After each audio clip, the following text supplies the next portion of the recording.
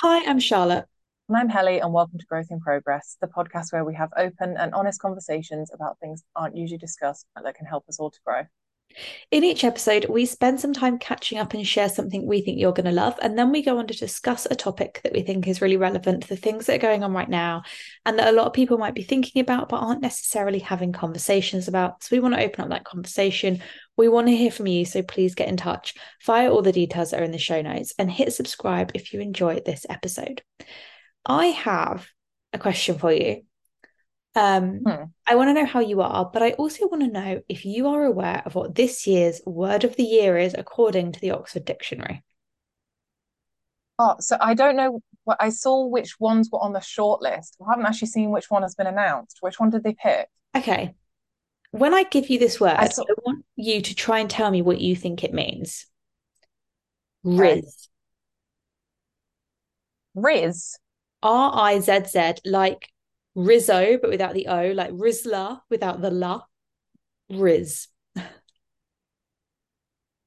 Riz. Oh my God. I have no idea. Riz. I'm just thinking like, I don't know. What comes to mind? I'm like, is it razzle dazzle? Right, okay. I literally could not have got there. And then I was falling asleep last night about 10:30 and I text my friend being like, "Oh my god, Riz is short for charisma." Oh, So it means like someone who's quite charming, quite charismatic, quite like they just have that kind of like spark to them. I had never heard this word before, right? And apparently Tom Holland used it and that's where it shot to fame. I don't think I've ever had it where the Oxford word of the year is a word I've legitimately never heard of. Like I've thought sometimes, okay, that's a bit of a rogue one to pick, but I literally have not ever heard of it. because I meant to text you because on the short list was parasocial, and I was like, oh, look at us talking about parasocial relationships. We're on the trend. Um, Go. if I'm honest though, Riz, it sounds a little bit ironic because I'd argue it sounds tacky and cheap, which is not very charismatic. Yes, I I think it feel sounds like, a bit like, oh, they're a bit rizzy. I'm like, oh, I don't know. yeah, it sounds like an insult. That is bizarre. No, I don't like that. I feel like there were other ones that they could have picked. Although then again, someone suggested that Swifty would be the word, and I was like, no, that's No. too far. That's too far. But also to me, that's like not really a word of the year. Like that, I feel like word of the year has to be something that's been used a lot and defined like a cultural moment. And I don't feel like that's right to say for Swifty. I mean, Taylor Swift has been a cultural moment. I feel That like is it's true. only for a very specific. Like, if I said Swifty to my grandma, she'd be like, "Is that a bird?" I'm like, no, just I feel like you need to be a specific generation to know what that is. But then again, the same with Riz. I mean, we're not Apparently, I'm part, not the generation that knows what that is. that's what I was gonna say. We're not part of the generation that knows what Riz means. So Does this I mean just it's Oxford very Dictionary is interesting. cooler than us? I was going to text you yesterday and ask you, and then I thought, no, I'm going to save it for the podcast because honestly, baffled. I've asked a lot of people, no one knows what it means. Sorry, I'm distracted. I can hear Lulu meowing. So Oh, cute. I'm sorry. I swear to God, my cat is happy and lives a very happy life, but she just is the chattiest little cat in the world. And Alex is home today, and so they're playing, and she's just got a lot of opinions. I love that. You should do. She loves a little chat.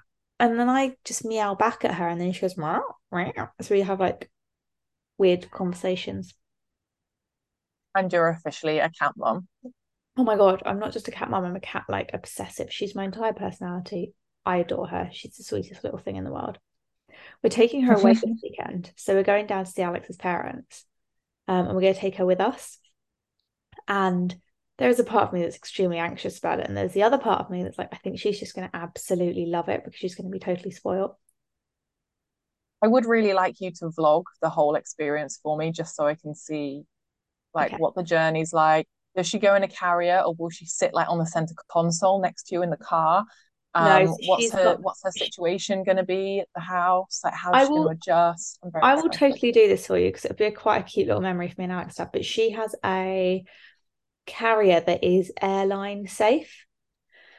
Not that I ever Mm, think she'll get on a plane, but the reason I got her an airline carrier is because we were talking about it and we're like, actually, that's perfect because it means that we know that there's enough room and in, like space for her. mm, yeah, that's true. She loves it. She goes and hops in it. She sits in it. So I'm quite excited. So cute. Can't wait I to will see the update you on journey. how her little holiday goes. I mean, the windows will be firmly shut, as will the doors, but either that or she's going to cry all of Friday night. I'm like, I don't know where I am. Why have you brought me here? So we'll see. What is your recommendation for this week, my dear? My recommendation, I finally read another book and I read it so quickly.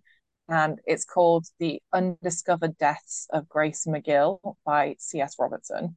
Ooh. And as you can, it is like a crime, I guess it's a crime thriller, but it's definitely not your usual type. The protagonist, Grace, she's very unusual and she has if you enjoyed like Eleanor Oliphant is completely fine, or The Maid. Did you read The Maid? I was I don't just know if thinking you, that. the Have I one where read The Maid? I'm not sure I've read The Maid. I've definitely read Eleanor Oliphant. it's that very like the protagonist is very socially awkward, like kind of lacks some social skills, is quite it doesn't always come across in the way that she means to, doesn't understand other human beings very well.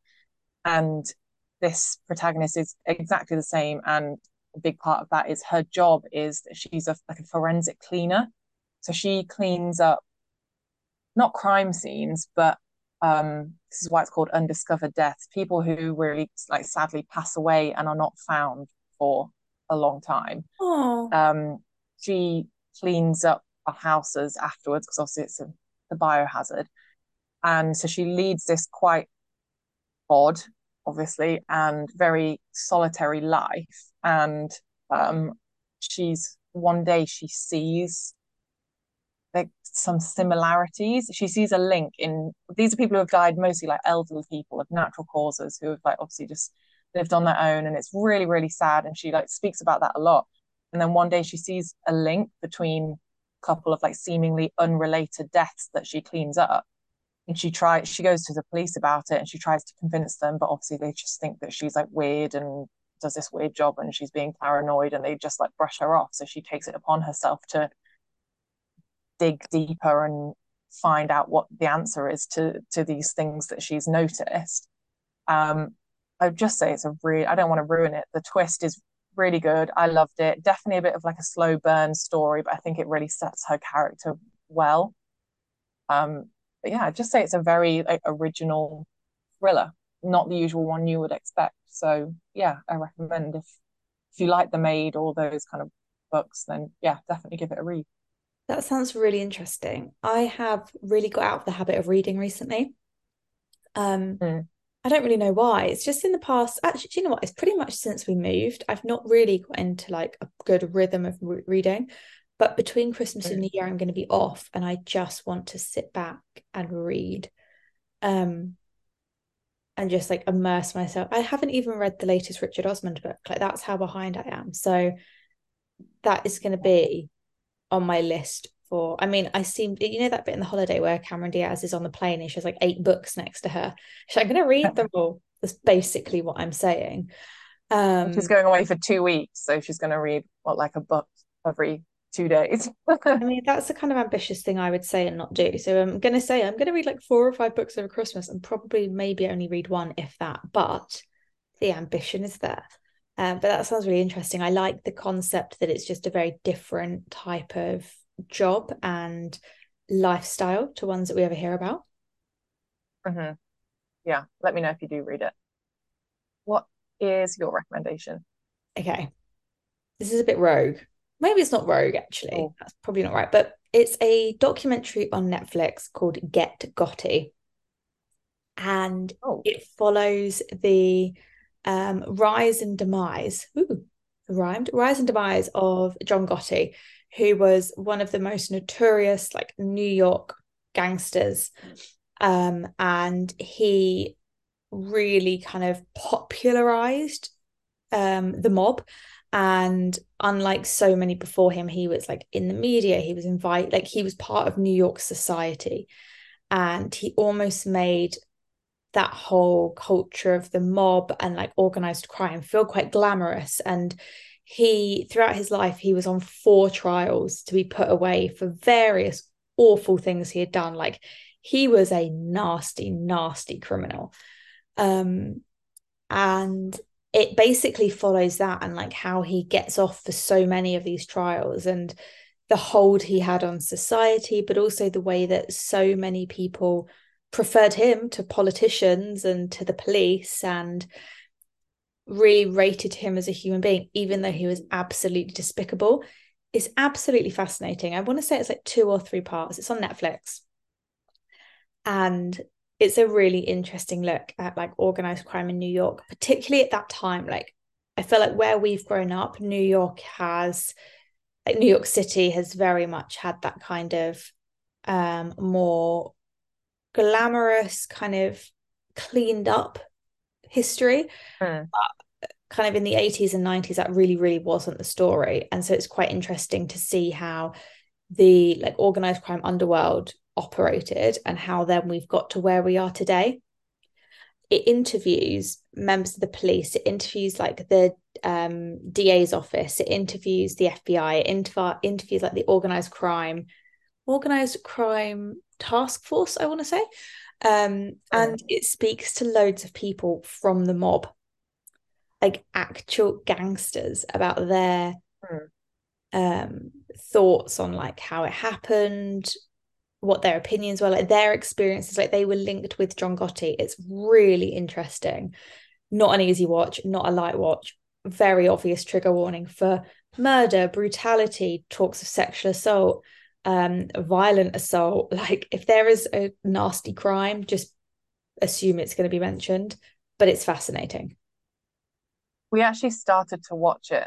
I can't remember if it was while we were in Florida or right before we left, and we put it on as just like I think maybe we were packing, and then It's we were light so viewing. intrigued by it. We were so intrigued that we were like, okay, we're not actually. We need to pack properly, and we stopped, and we've not gone back to it. But Taylor really wanted to. That was why we stopped it because we wanted to sit and actually watch it fully because I hadn't even heard of him. Taylor was like, "Oh, we should watch this. This will be really interesting." And then Taylor explained who he was. So now you've recommended it, it's reminded me we actually need to go back and watch that. I'm glad that it's like worth a watch. Yeah, because I hadn't heard of him, and Alex said exactly like, "Oh, we should watch that. You will really enjoy it." Because I find like the mob in New York really interesting. Like the way that it Mm. is almost got that moment in like societal culture, and there is that weird glamour associated with it almost, which feels really like perverse to say, but I think you know what I mean. I Yeah. find that really Mm. interesting. He's like, "Oh, let's watch it," and I kind of was like, "Okay, this could be like semi-interesting." It was fascinating.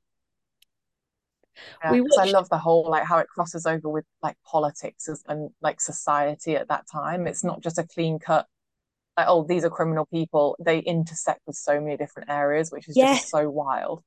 and similarly to like the whole Al Capone getting done on taxes, they start going after him Mm. for, like those, like they can't charge him on the murders. So it's like, what else has he done that's really bad? It's really interesting. Yeah. We watched a documentary about JFK straight before, and I thought that was going to be my recommendation. I was so excited. I thought it was going to be fascinating. It was shit.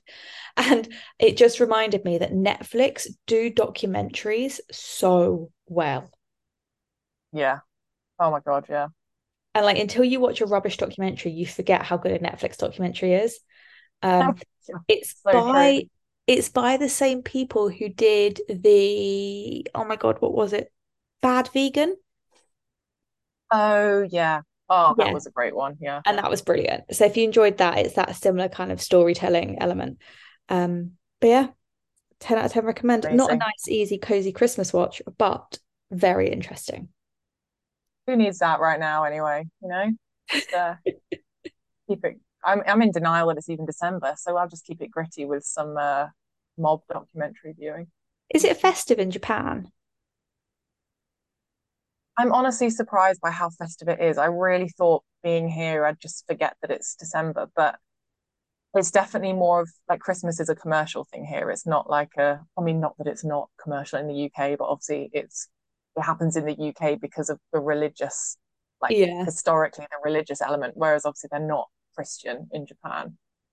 So it's definitely just more of a, yeah, commercial thing. But there's been more decorations but not street decorations like you'd see in London or anything, but there's big Christmas trees in like town square type places and in hotels and stuff like that. So, and we are going to Hokkaido next week where there is going to be snow. So, and here's a fun fact: Sapporo, which is the capital city of Hokkaido, is paired with Munich, and they have a German Christmas market in Sapporo. So I'm really excited. I actually get to have a Christmas market. Oh my God. And you get glue. I want to say mulled wine, but I can't say what the German word for it is that you always call it. Glühwein. Glühwein. That's it. I mean, oh, I'm intrigued to see what the Japanese version of that is like. Maybe they spike it with sake or That's what I was going to say. I wonder if it'll be like a sake kind of we have situation. plum wine here. It's quite common. Maybe Ooh, it's like that. that sounds really nice. Yeah. Because I'm not a fan of I'll give sake. feedback. But you're not. No, I Oh, really don't like it. I do think I've only ever had crap sake though, because I I was think gonna say I feel like you've had shit sake. because I've only had one sake that's been cold, and apparently you only have hot sake if it's crap sake. So I think I just have had like a run of bad sake, but yeah.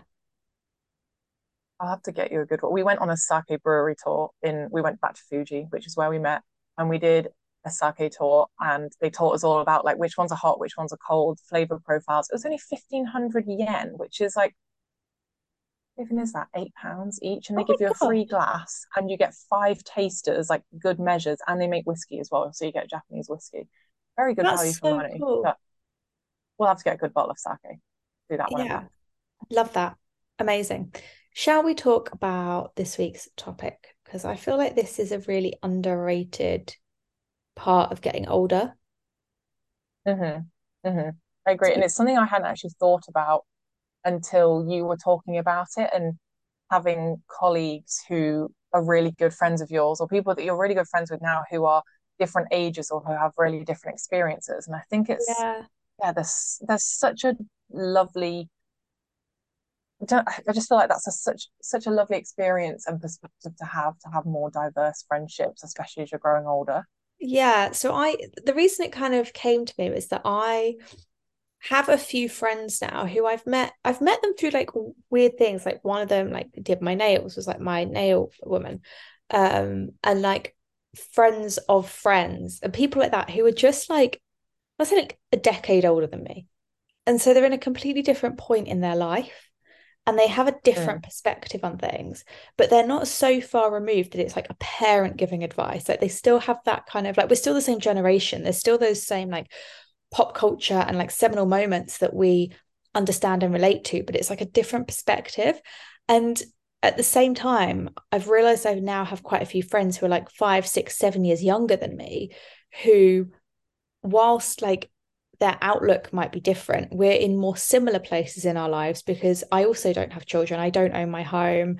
Um, I'm kind of not in a place where I relate to a lot of the other people who are in their like early 30s in my life because they are getting married, having babies, buying houses, and that's not where I am right now. And so it's really interesting hmm to like have different groups of friends who, or not even groups of friends, but like different individuals in your life who you're friends with who have completely different perspectives because they're just at different points in their life. And I feel like it's a really nice thing as you get a bit older that you can do that. Yeah, because I do feel like we forget that we're kind of spoon fed our friendships at school. Like everyone around you is the same age. You've probably had maybe sort of similar upbringings or at university, you're maybe with people on the same course or who have a very like similar career path or whatever it might be. I think you end up kind of with a lot of parallels in those friendships that you have earlier on in life. And then the further into adulthood you get, you have more of this intersection of relationships with people at work or hobbies, or if you move to a new area, or I don't know, your partner's friends, or whoever, however it might be that you meet new people. And when you first spoke about it, I was like, God, I don't really have that because I don't have colleagues in the traditional sense. Although I'm still actually in touch with a lot of colleagues and I would consider them friends as well. But then thought of a really interesting angle that I have from like the digital nomad perspective, because I'd say like traveling before, obviously I've still got that girl that I met when I was traveling when I was 18 and we silently follow each other's lives on Facebook. I wouldn't say we're friends, it's just interesting.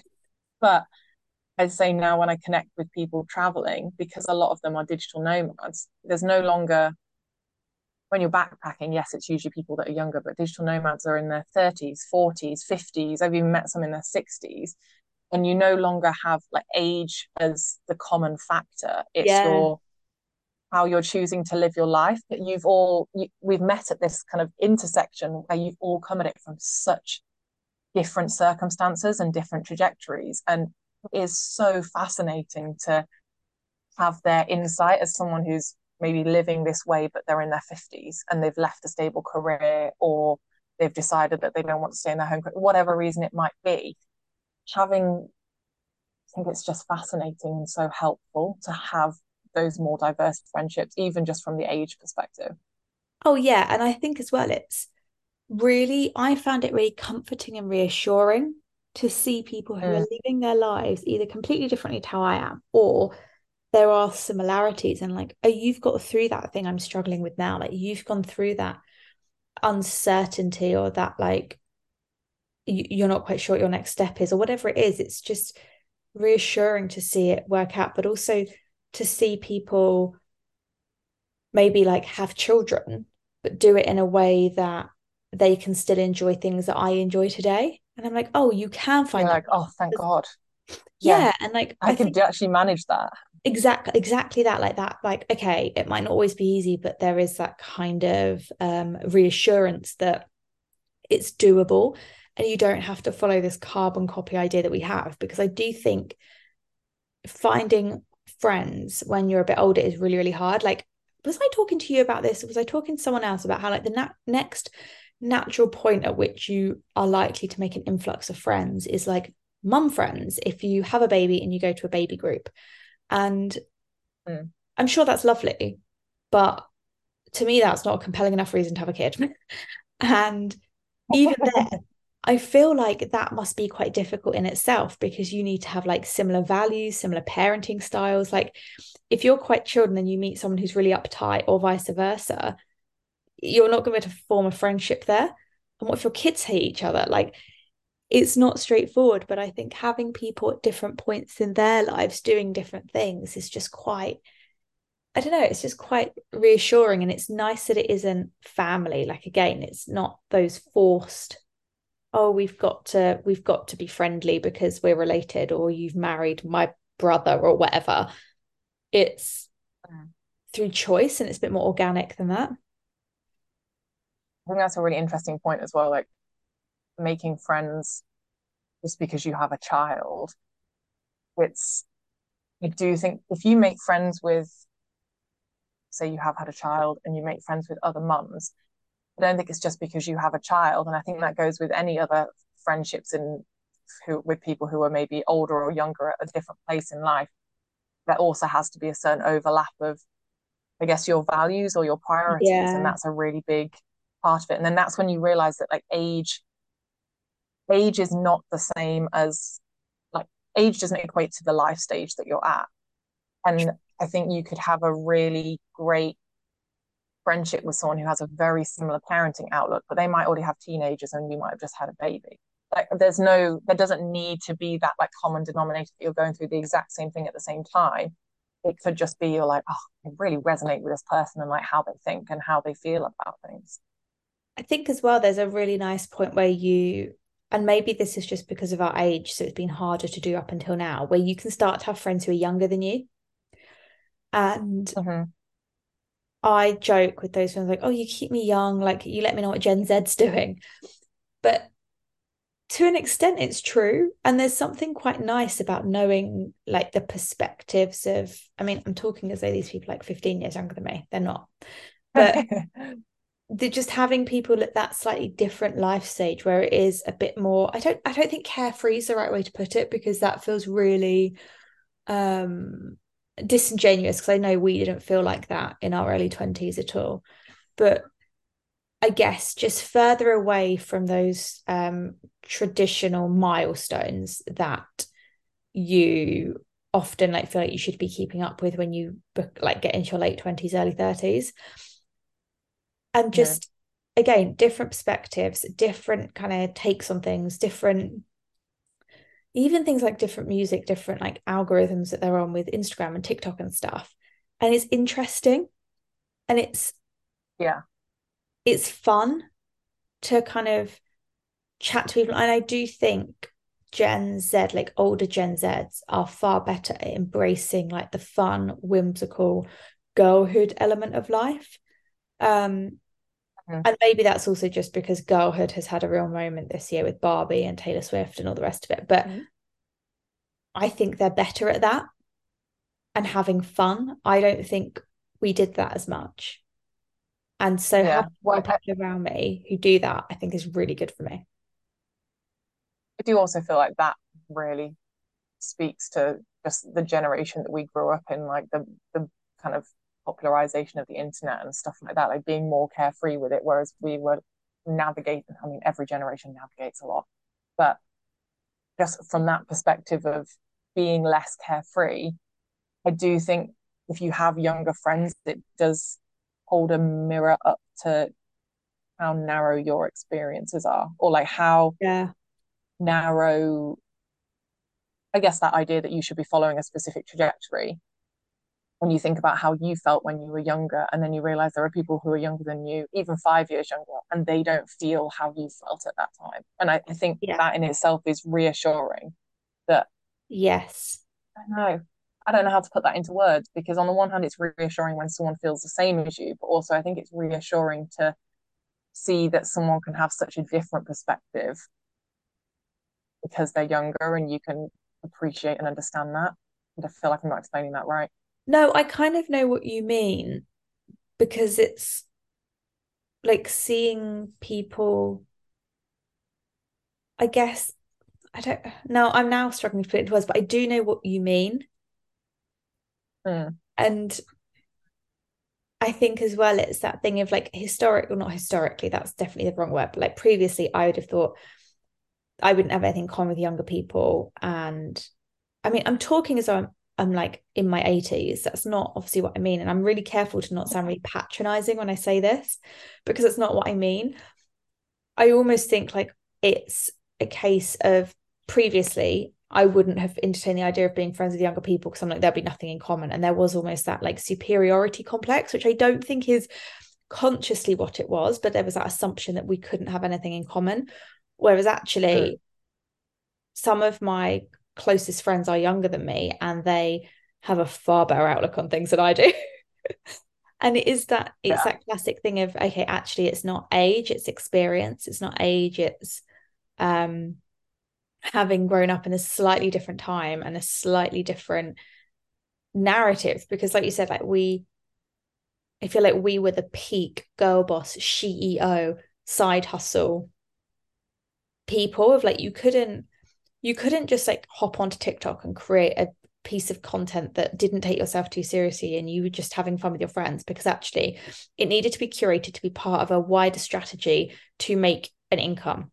And if it didn't, you were failing, Mm, which is such an unhealthy yeah. way to look at it. Like if it wasn't going to make you money, it wasn't valid in your life, which now I think is why so many people our age don't have hobbies, because like what's the point if Mm. it's not making us money? Whereas actually I think being around people who just like, it's fun.